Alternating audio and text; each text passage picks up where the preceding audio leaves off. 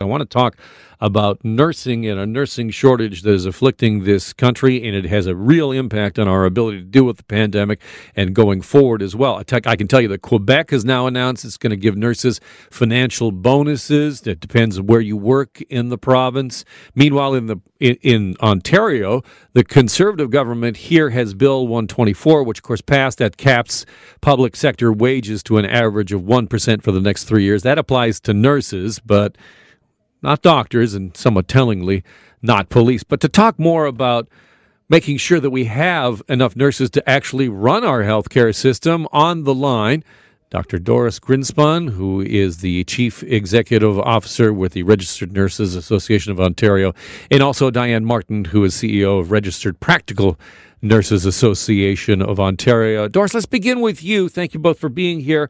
What does the Ontario government need to do? Does it need to follow Quebec's lead?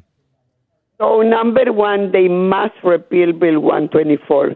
That bill is ill-conceived to start with, and during the pandemic, obviously, is damaging absolutely the situation. Now, in Quebec, as you know, they're speaking about registered nurses shortage. It's RNs, what we are the shortest in Quebec, in Alberta, and in Ontario in terms of when you're speaking ICUs, when you're speaking step-down units, and the surgeries, with complex surgeries in particular. So while we need RNs, RPNs, and nurse practitioners and all kinds of other health professionals, the real shortage, the crunch, is 22,000 RNs short in Ontario. 22,000.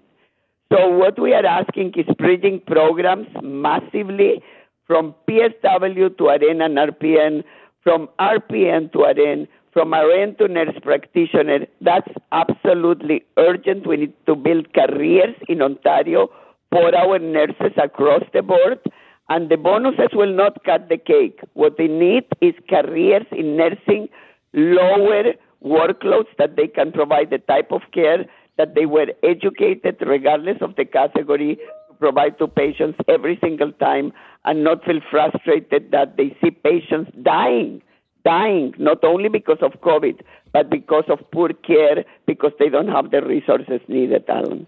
Thank you, Doris. And Diane, to you, is it a question of making this a career where you can move from RPN to RN and so on and so forth? Is that a key part of this?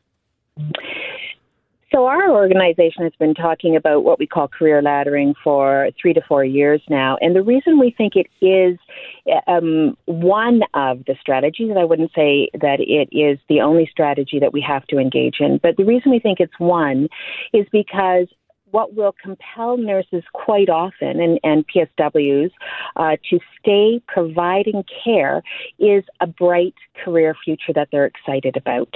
And this is one way that we can do it. Also, they can continue to work within the healthcare system while they're educating themselves for their next role, which we don't do if their next role is not involved in healthcare. So in terms of laddering right now, without getting too deeply into the weeds, is it difficult for an RPN to move into an RN role? Actually, I did it. I am both an RPN and an RN, and I career laddered, and it is a lot of work, but it's quite worthwhile. Gaining the extra knowledge that you need to do the more critical care jobs is quite invigorating to nurses who already have a solid base of understanding. I think it's one of the most difficult degrees that you can get is nursing. I think it's a very tough one, but people who already have experience are really well set up then to move forward to the next stage, especially if it holds them in the profession of nursing in general. Thank you, Diane. And Doris, to you, and I only have a minute left, and I apologize for running out of time so quickly, but is it financial compensation? Is that the top of the list of things that need to be done here? Oh, Alan, first of all, thanks for having us. It's very important that the public understands the crunch that we are in, because it will cost lives. Compensation is one of them, but not in terms of bonus, in terms of base compensation, and that's why Bill 124 needs to go for all nurses, and I would say for all teachers too. The other piece to add to our conversation on bridging programs or career laddering, however government will end up calling it, is the IENs, the International Educated Nurses.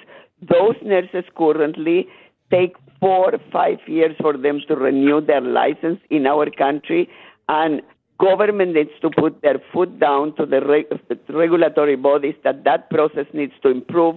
We have many nurses from abroad that are working as PSWs because they need to put food on the table, but if the process of becoming an RPN or RN will be faster, they would be in the system working as an RN and RPN. Not that PSWs are not important. We value them. But the crunch is on the RN side, and we need to do these bridging programs fast and furiously, with being able to do, in addition to what Diane mentioned, that how complex they are, they need to be also flexible in the evening, in the weekends, at night.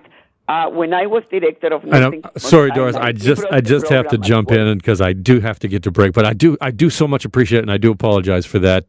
Doris Grinspun from the RNAO and Diane Martin from the Registered Practical Nurses Association of Ontario. Thanks again. Stay with us. My name is Alan Carter. This is Global News Radio.